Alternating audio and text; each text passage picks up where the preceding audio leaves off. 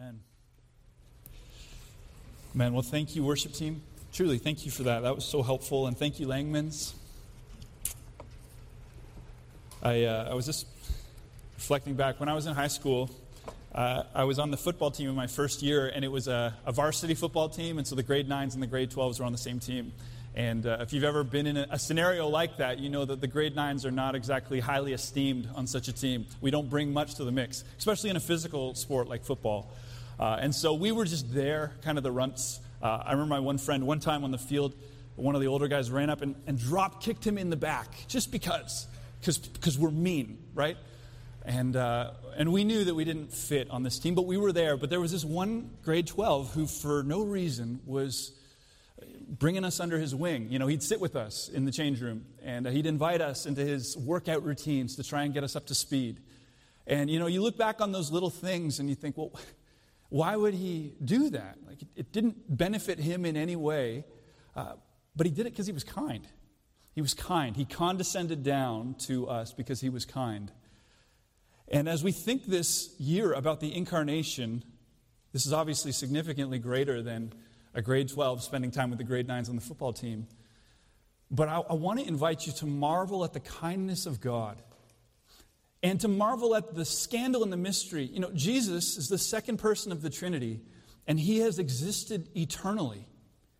And he is holy, holy, holy. And have you ever thought about how ridiculous it is that the eternal God, the second person of the Trinity, condescended down to be a fetus in a womb, to be birthed, to be cold, to cry as a baby, to have his diaper changed by his mother, to grow and to learn like us. He came to us so that he could live with us and identify with us, so that he could bear our sin for us, so that he could die for us, so that he could save us. And all of that begins here at the manger. But the mystery is that it actually began before the beginning of time. And it's marvelous. And it ought to keep our jaw on the floor all December long as we just fix our eyes on this mystery and say, God, help us to understand. And so as we marvel at the mystery this year, we're turning to Matthew's genealogy to aid our marveling. He helps us to see just how beautiful and mysterious and scandalous it truly is, what God has done in the incarnation. And so I'm going to read to you from Matthew's genealogy. This is in Matthew chapter 1. You can see this on the screen. Let this aid our worship this year. It says this: the book of the genealogy of Jesus Christ, the son of David, the son of Abraham. Abraham was the father of Isaac, and Isaac the father of Jacob, and Jacob the father of Judah and his brothers. And Judah the father of Perez and Zerah by Tamar. And Perez the father of Hezron. And Hezron the father of Ram. And Ram the father of Amminadab. And Amminadab the father of Nahshon. And Nahshon the father of Salmon. And Salmon the father of Boaz by Rahab. We'll pause there. So if you remember last week, what is the primary purpose of this genealogy in Matthew's gospel? Who can remember? The primary purpose of this genealogy. Yeah, Lincoln, come on, go for it. What do you think? To prove that Jesus was the son of David. That is exactly right. To prove that Jesus was a true descendant of David. That is the primary purpose of this genealogy. But it's not the only purpose. See, Matthew is capable of doing more thing at once. More thing than one at a time. And in this genealogy, he includes 5 women. And if his only purpose was to prove that Jesus was a descendant from the line of David, he wouldn't need to include these women, but he does. He includes them for a purpose. And last week we looked at the fact that he included the story of Tamar. And we took from that he pointed us back to this family and reminded us, as we think about Judah and we think about Tamar, that this was a broken situation. That God didn't just insert himself into, imagine, the holy, holy, holy God. You might think that he would find the most perfect family, the most spotless family, the closest thing to a holy family, and insert himself there as a commendation. Instead, he inserts himself into this broken, dysfunctional, horrifying family that's tainted by sin. He inserts himself there. And that's who our God is. He's the God who comes into the mess to bring us out into glory. So we saw that last week. But this week, he's pointing our attention to Rahab. And we find the story of Rahab in Joshua chapter 2. So would you please turn there with me in your Bible, Joshua chapter 2. You're going to find that near the beginning of your Bible. It's the 6th book in your Bible. And as you turn there, I want to give you a bit of the backstory just so that we can hear this as we should. At this point in the Old Testament, God has delivered his people out of Egypt miraculously, wonderfully, powerfully. You remember he led them through with a pillar of cloud by day and a pillar of fire by night. They came to the Red Sea and they were stuck, and God said, that's okay. And he opened up the Red Sea and they walked across on dry land. And Pharaoh's army tried to follow them and he crushed them with the Red Sea. He gave this army of slaves victory over powerful armies. He gave them his law. He revealed himself to them in a powerful way. And then he brought them right to the cusp of the land of promise. And he said, enter in, I'm going to give this to you. But even after all that they had seen, the Israelites, in fear, in unbelief, turned away. And therefore they were sentenced to wander in the desert for the rest of their lives. For 40 years, that whole generation that had seen the powerful works of God and yet that had succumbed to unbelief were not allowed to enter into the promised land. But now here we are in Joshua chapter 2, and that generation has died out. And now the little ones, the children who witnessed all of these things, have grown up. And they're led by a man named Joshua, and they're brought to the promised land, and they're entering in. And they're not going to do what their parents did, right? They're going to enter in, they're going to take hold of what God has promised to them, and they're flooding into the land, and the first city in their way is the city of Jericho. Jericho, the home of a woman named Rahab. That's where we pick up in the text. So hear now God's holy, inspired, inerrant, living and active word to us today. Joshua chapter 2, I'm going to read all the way to the end of verse 21. And Joshua, the son of Nun, sent 2 men secretly from Shittim as spies, saying, go, view the land, especially Jericho. And they went, and they came into the house of a prostitute, whose name was Rahab, and they lodged there. And it was told to the king of Jericho, behold, men of Israel have come here tonight to search out the land. Then the king of Jericho sent to Rahab, saying, bring out the men who've come to you, who entered your house, for they have come to search out all the land. But the woman had taken the 2 men and hidden them. And she said, true, the men came to me, but I did not know where they were from. And when the gate was about to be closed at dark, the men went out. I do not know where the men went. Pursue them quickly, for you will overtake them. But she had brought them up to the roof and hid them with the stalks of flax that she had laid in order on the roof. So the men pursued after them on the way to the Jordan as far as the fords. And the gate was shut as soon as the pursuers had gone out. Before the men lay down, she came up to them on the roof and said to the men, I know that the Lord has given you the land, and that the fear of you has fallen upon us, and that all the inhabitants of the land melt away before you. For we have heard how the Lord dried up the water of the Red Sea before you when you came out of Egypt, and what you did to the 2 kings of the Amorites who were beyond the Jordan, to Sihon and Og, whom you devoted to destruction. And as soon as we heard it, our hearts melted. There was no spirit left in any man because of you. For the Lord your God, he is God in the heavens above and on the earth beneath.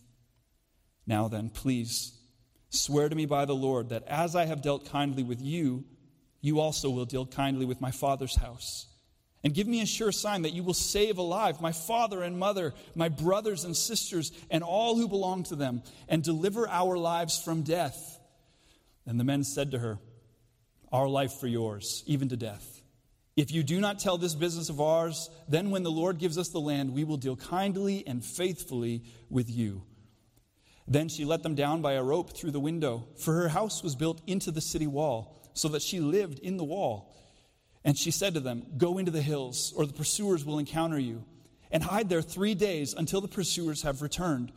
Then afterward you may go your way.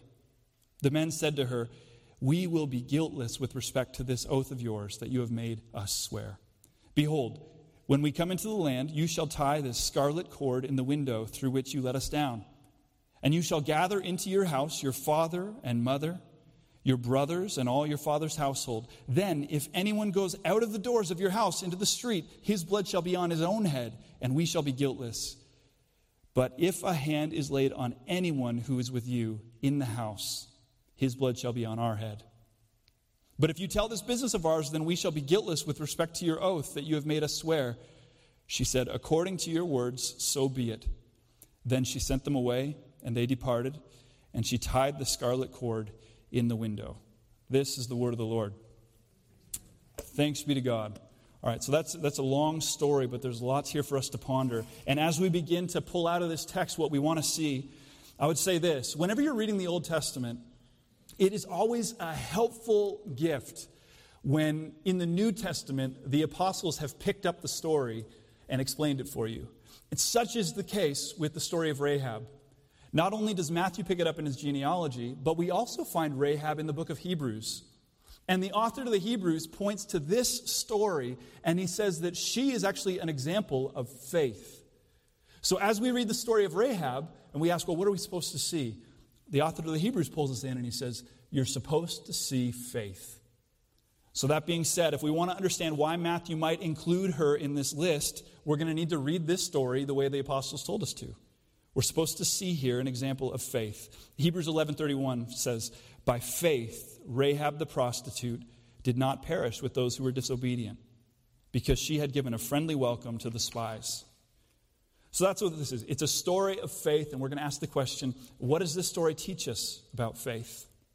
Well, first, it teaches us that faith comes by hearing. Faith comes by hearing. Look at verse 9. Let me read this again. She says, "I know that the Lord has given you the land, and that the fear of you has fallen upon us, and that all of the inhabitants of the land melt away before you." Why? How does she know these things? "For we have heard how the Lord dried up the water of the Red Sea before you when you came out of Egypt, what you did to the two kings of the Amorites who were beyond the Jordan, to Sihon and Og, whom you devoted to destruction. And as soon as we heard it, our hearts melted. There was no spirit left in any man because of you. For the Lord your God, He is God in the heavens above and on the earth beneath. For we have heard." Think about this woman, this pagan woman living in a pagan city who's worshiped pagan gods. She's never given a thought to the God of Israel. She's never thought to. She's never heard of him. But now there are rumblings in the city, and there are rumors going around about this powerful God who parts the seas, this powerful God who has empowered an army, this fledgling army of slaves that is now conquering kings in their wake. People are talking, rumors are spreading, the great redemptive works of God percolating through the city, and Rahab heard, and she believed. Faith comes by hearing. The Apostle Paul says the same thing in Romans chapter 10. You've heard this. Let me read this to you. Paul writes, "How then will they call on him in whom they have not believed? And how are they to believe in him of whom they've never heard? How are they to hear without someone preaching? And how are they to preach unless they're sent? As it is written, how beautiful are the feet of those who preach the good news." We believe as we hear. Can I just, before we go any further, how sweet would it be if the great redemptive works of God were being gossiped about in this city?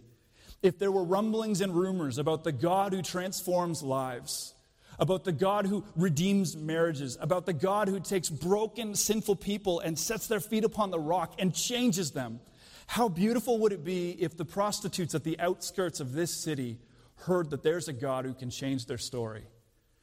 That's what happened here in Jericho. It's beautiful.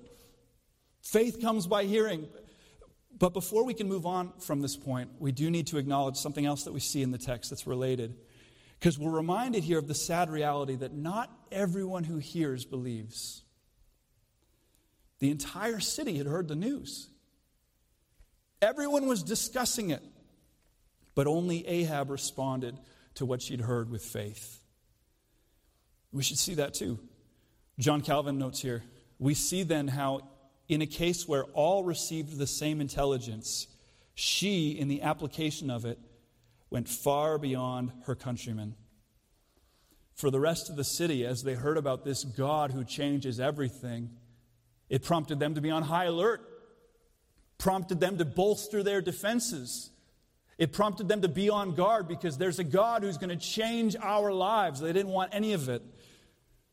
But Rahab, hearing the same report as her countrymen, recognized the truth behind the evidence. And hearing, she declared in faith, "The Lord your God, He is God in the heavens above and on the earth beneath." Rahab understood this isn't the time for bolstering defenses. This God just parted the Red Sea. It's never parted before. It's never going to part again. This army of slaves are conquering kings in their wake, including Pharaoh. This isn't a time for us to check our walls and put guards at the post. This is a time for us to bow before the King of heaven and earth. That's what she sees. He's the one who's at work. He has to be. He's the one who's about to wage war with Jericho. Nothing else can explain this evidence that Rahab is seeing. Her countrymen heard, but they didn't see the truth. Rahab heard, and she lived. Because faith enables us to hear what we need to hear and to see what we need to see. Charles Spurgeon famously said, "The same sun which melts the wax hardens clay.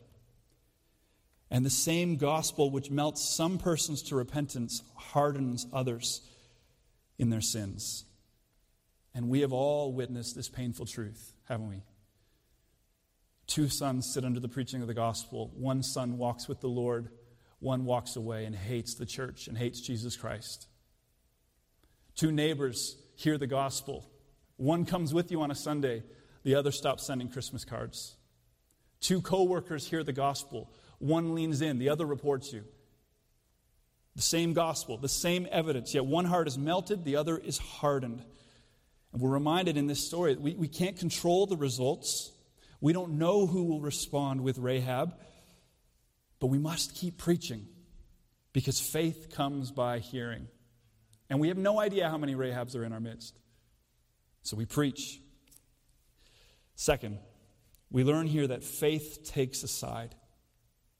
See, when the Israelite spies had hid themselves in the house of Rahab the prostitute, they had put her in a really dangerous position. And by the way, just every once in a while people comment on, well, why were they at the house of a prostitute? Insinuating that maybe something had happened. And there's nothing in the text that suggests that anything happened. That's not, couldn't find the words. It was worse when you don't find the words, isn't it? There's no evidence to suggest that something like that happened. They were spies. They were trying to operate in secret. And if you're looking for a place to spend the night that values secrecy, the house of a prostitute is a safe place to stay. So that seems to be what happened here. But somehow somebody saw them enter into this house, and a report made its way to the king. And so the king sent his guards to this house, at which point Rahab is now forced into a decision. Because if she is found to be harboring these spies, she will suffer the same death that they receive.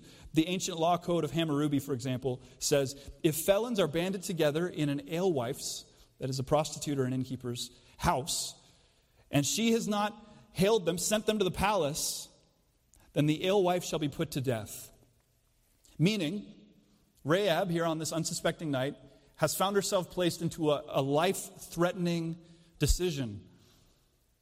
And in this moment, she can decide, what is she going to do? Is she going to lay her life on the line for the sake of these spies that she just met? Or is she going to make peace with the king? And she could very easily do that. But Rahab counted the cost, and she chose to side with the spies. And here, the New Testament authors are pointing us back and saying, this is an example of faith that we need to learn from. In siding with the Israelites, not only was Rahab risking her own life, because again, if she's found out, she's dead. But on the flip side, if she sides with the spies and they're right and they're the victors, realize Rahab is going to lose the life that she knew. If the spies are the victors, that means that the city that Rahab's grown up in is going to be destroyed. All the comforts that she's enjoyed for her life are going to be gone. Her livelihood, her profession, it's going to change. And yet, counting the cost, she chooses to pay the price. Why is that? Why is that? Well, she tells us. It's because Rahab's eyes had been opened to see the living God, the God of heaven and earth. And seeing him, all of her fears were reoriented. She should be scared of these guards. She should be scared of these spies. She's scared of the living God. Her fears were reoriented, right? If God has promised this land to Israel, then he's going to give it to them. The God who parts the waters can give them the land. There's no walls, there's no armies, there's no circumstances that are going to stand in this God's way. Thus, Rahab deceives the soldiers at the door, and she sides with the men who are hiding on her roof, because those men on the roof were on the side of the living God. And that's the side she needed to be on. Proverbs 9 says, "The fear of the Lord is the beginning of wisdom, and the knowledge of the Holy One is insight." It's a fearful thing to fall into the hands of the living God. And when our eyes are open to see him in his holiness and his righteousness, and to see our sin and to see our position before him, it changes everything. It changes the way that we count the cost in our lives. Rahab saw and she acted. She surrendered her former life for the sake of the spies, and then she turned to them and she laid hold of them and she said, "Now then, please swear to me by the Lord that as I have dealt kindly with you, you also will deal kindly with my father's house. And give me a sure sign that you will save alive my father, my mother, and my brothers and my sisters and all who belong to them. Deliver our lives from death." See, Rahab sees that these men could have stayed anywhere, but for some reason they'd wound up at her door. And here in this moment, she has an opportunity for an entirely different life. She has an opportunity for salvation for her family, and she seizes the opportunity. We're meant to see that. "Swear to me," she says. "Swear to me that you'll do for me what I did for you. Swear to me that my family will be spared when God gives you victory over the city." There's this boldness, this sweet, she won't let go. And we're meant to see that, because that's what real faith does. Real faith acts. It responds. It parts ways with the world, and it takes a side. When with the eyes of faith, we see our desperate situation, and we see a way of escape, we lay hold and we cling for all that we're worth. When we really see, we lay hold of Jesus Christ for all that we're worth. Like the woman who suffered from bleeding for her whole life in the Gospels. You remember that story? She saw Jesus passing through, and so she reached through the crowd and she laid hold of him in faith. And she was healed. And so too do we lay hold of Jesus with all that we're worth. That's a very big part of what we're going to do this morning as we come to the Lord's table. As we come to the Lord's table, it is a tangible way of saying that we are laying hold to this promise of God. It's a way of identifying physically, visibly, that we have parted with the world and we have taken a side. We are on the side of the crucified Jesus Christ. That's our King. That's our Lord. This is our hope. This is our salvation. And so we take the bread and we take the cup and we partake. And in doing so, we say, Jesus didn't just die for any sin. Jesus died for my sin. Jesus didn't just bring salvation in general. He brought salvation for me. And I am laying hold of him. And I am partaking. And I am trusting in this because I am with him. Finally, this story teaches us that faith follows through. So the spies tell Rahab in verse 18, "Behold, when we come into the land, you shall tie this scarlet cord in the window through which you let us down. And you shall gather into your house your father and your mother and your brothers and all your father's household." And she responds in verse 21, "According to your word, so be it." Then she sent them away, and they departed, and she tied the scarlet cord in the window. This is a fascinating story. We know there's nothing magic about the scarlet cord. And there's nothing magic about Rahab's house. As is often the case in God's plan, the way of escape, the way of victory seems borderline ridiculous. Like when the Israelites painted their doorposts with blood before the Passover. Like when the Israelites marched around the wall of Jericho 7 times and blew their trumpets. Like when Jesus died on a Roman cross with a crown of thorns on his head. Our God is a God who loves to bring about victory in the unlikeliest of places.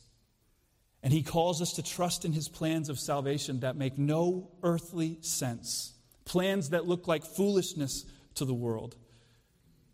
And as the world mocks and laughs, faith trusts God's plan. Faith follows through. And in faith, Rahab, sending these spies away, hangs this scarlet cord out of her home. And she calls upon her mother and her father and her brothers and their families, and she says, you have to stay in this house. You can't go out. I mean, you wonder how many talks they had. Like, no, Rahab, this is ridiculous. I'm going, nope, you can't go out. Stay in here. No, Rahab, this is silly. It's just a scarlet cord. Those two, they were just two spies. They probably don't even have the ear of the king. There's no reason to trust his plan. Rahab says, no, stay in the house. And this army's marching around 7 days, and on the seventh day they start to shout, and the city's shaking, and I mean, just imagine the scene. Rahab's in the house with her mother and her father and her brothers.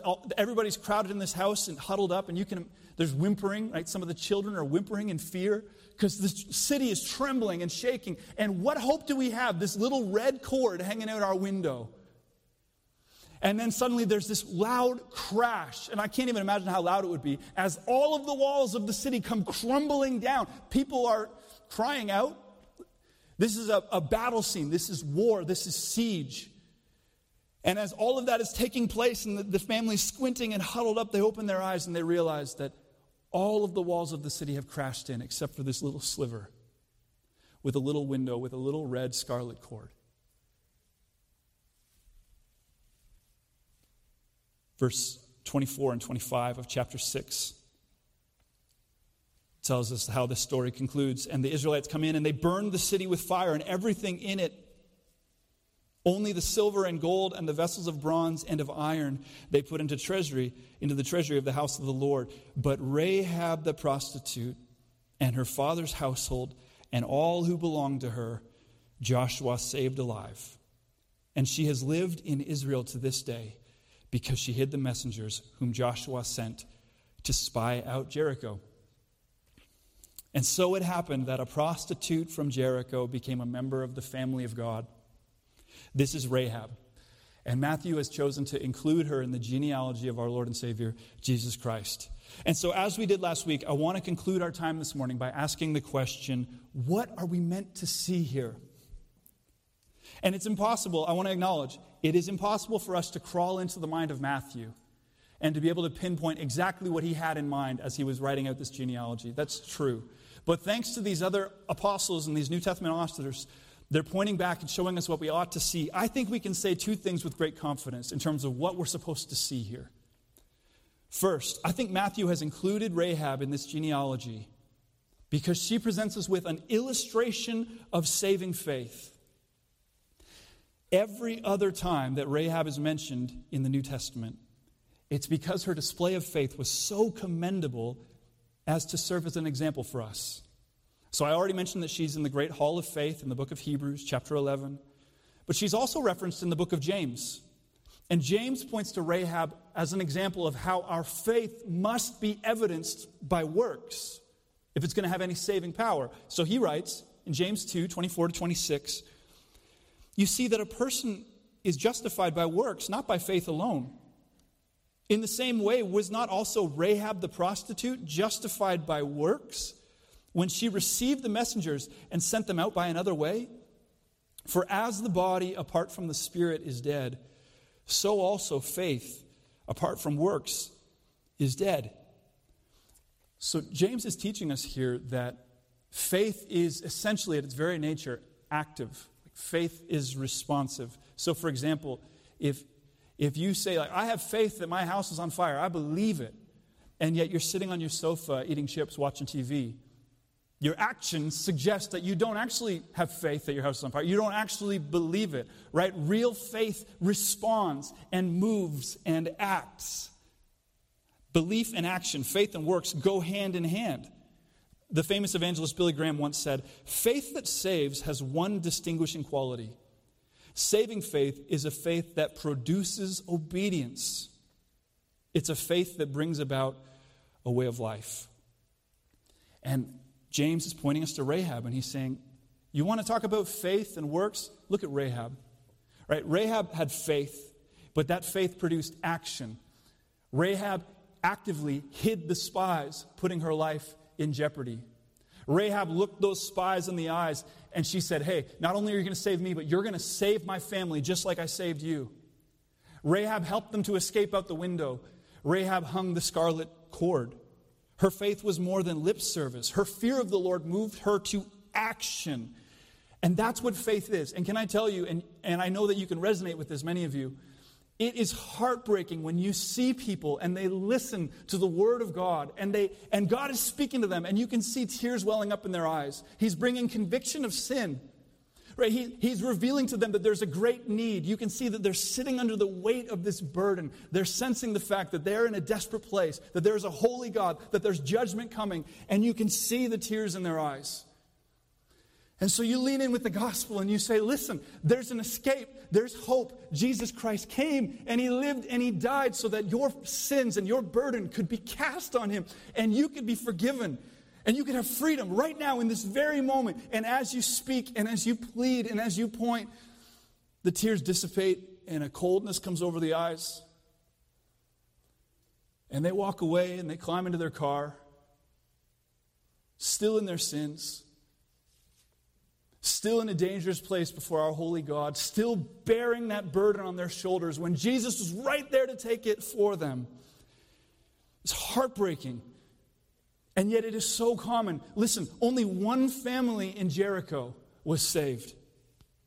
Only one family in Jericho inherited a new life. Only one person in Jericho responded to the news that she had heard with faith.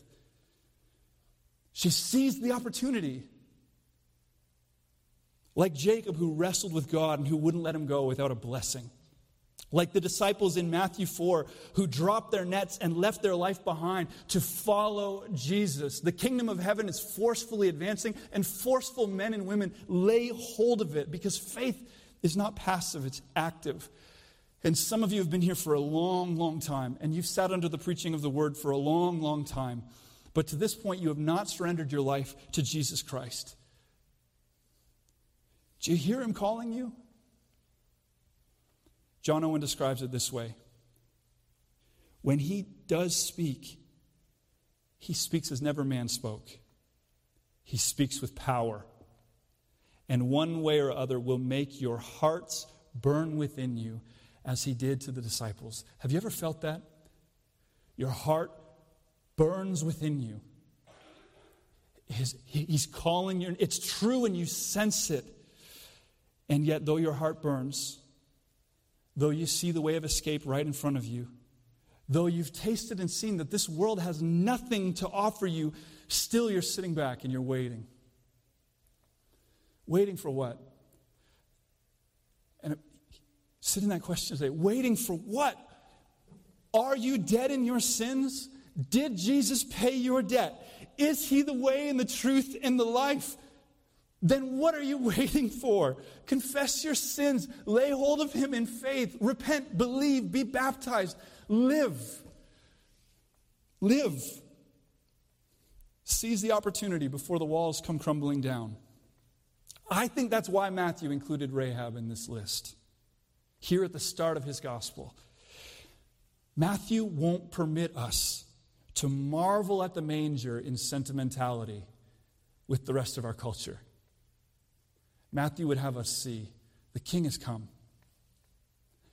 And He beckons us to respond to Him with faith. He beckons us to take a side. Deliverance and hope and life is here. But we must lay hold. I think Matthew wants us to see that. But then secondly and lastly, I think Matthew's included this curious footnote because the life of Rahab is a display of amazing grace. As one commentator observes, the story of Rahab confirms God's welcome to all people, whatever their condition. Christ died for all the world, and the opportunity is available for all to come to Him through faith, even the chief of sinners. 1 Timothy 1:15, which we just studied weeks ago. Listen, the Bible is clear. Even in the New Testament, Rahab was a prostitute. It doesn't gloss over that. She was an adulterer by trade under Levitical law. She was worthy of the death sentence. She was a foreigner, meaning she had no claim to the promises of God. She was not a descendant of Abraham. She was just a random woman living in a random city that was destined for destruction. But she knew something was wrong, right? She had heard the rumblings and the rumors. She saw the concern on people's faces. Her spirit was restless, but she didn't know how to fix it. She didn't know where to start. She felt trapped. She didn't see a way out. And then, On one fateful night, she hears a knock on her door. And it's two strangers that she's never met before. And they could have knocked on any door in the city, but they knocked on her door. And they came to her house. And that one fateful night changed everything. Rahab was no longer a prostitute. Rahab was no longer doomed to destruction. Rahab and her entire family were given a future and a hope. They were assimilated into the chosen people of God. She was even chosen to be a part of the family tree that would lead to the Messiah King. Why? Because that's what our God does. That's what He does. Hear this morning. Nothing happens by chance. Nothing. You are here this morning because God brought you here. You've been exposed to the gospel because God wanted you to hear it. We too often dismiss as coincidence what is actually the providence of God. See, God sent those spies to Rahab's door. Up until that point, she'd been known as Rahab the prostitute. But God had something better in store for her. And He found her in her house, tucked away in the corner of the city, in the wall of Jerusalem, selling her soul to make a living, to provide for her family. And He opened her eyes, and He changed her story. And now who do we find when we read the New Testament? Rahab the prostitute? No, you find Rahab the hero of faith. Rahab the example of good works. Rahab, a link in the chain that led to Jesus Christ, the Savior of sinners. Because that's what God does. This is amazing grace. And this is the word of the Lord. Let me pray for us.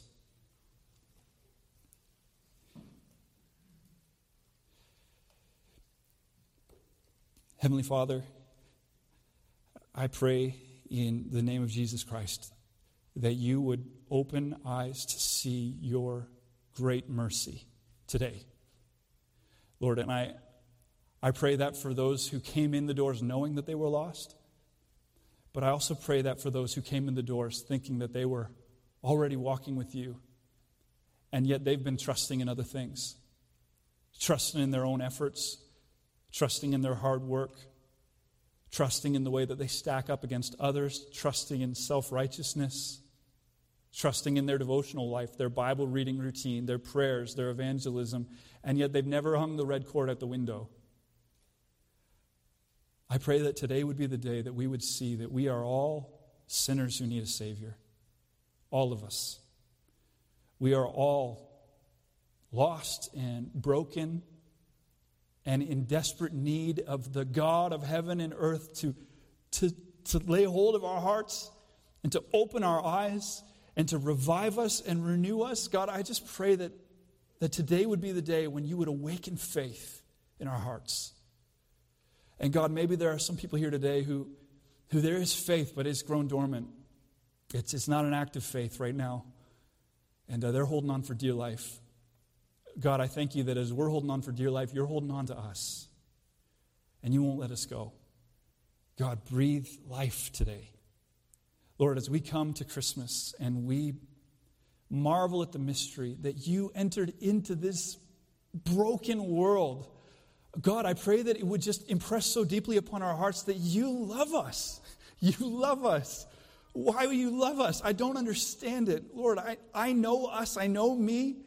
We don't deserve this love, and yet it is there in abundance, in so much abundance that none of us in this room has ever come close to fathoming the height and the depth and the breadth of the love of God. God, would you just allow us to taste it today? And Lord, I pray especially for those who have never, ever in their life tasted the love of God. Would you please today, God, save them? Oh, I ask for this, and I know, God, that we can't muster it up. And there's no song we can sing, and there's no sermon we can preach, and there's no prayer we can pray. But when your Spirit moves, and when your word speaks, faith comes by hearing. Lord, I pray that hearing, some would believe today. Lord, I pray a blessing on the rest of our time. Lord, as we respond to you, I pray that we would respond with the gratitude that you deserve. Lord, that just with not just the words of our mouth, but with the posture of our hearts, Lord, that you would be pleased with the praises of your people, and that our praise would say something to the watching world, that we believe this is true with every fiber of our being. I pray that you'd help us to approach the table today with faith.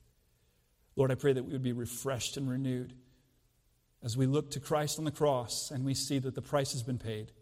Sinners have been brought into the fold. We are forgiven. As our brother Keith said, the snow lion on the field right now reminds us that our sins, though they're scarlet, they've been washed white as snow. Lord, what a gift it is. Lord, so please, would you minister to us today in a way that only you can? We need you. Lord, so please move and speak, we ask in Jesus' name. Amen. Worship team, would you lead us?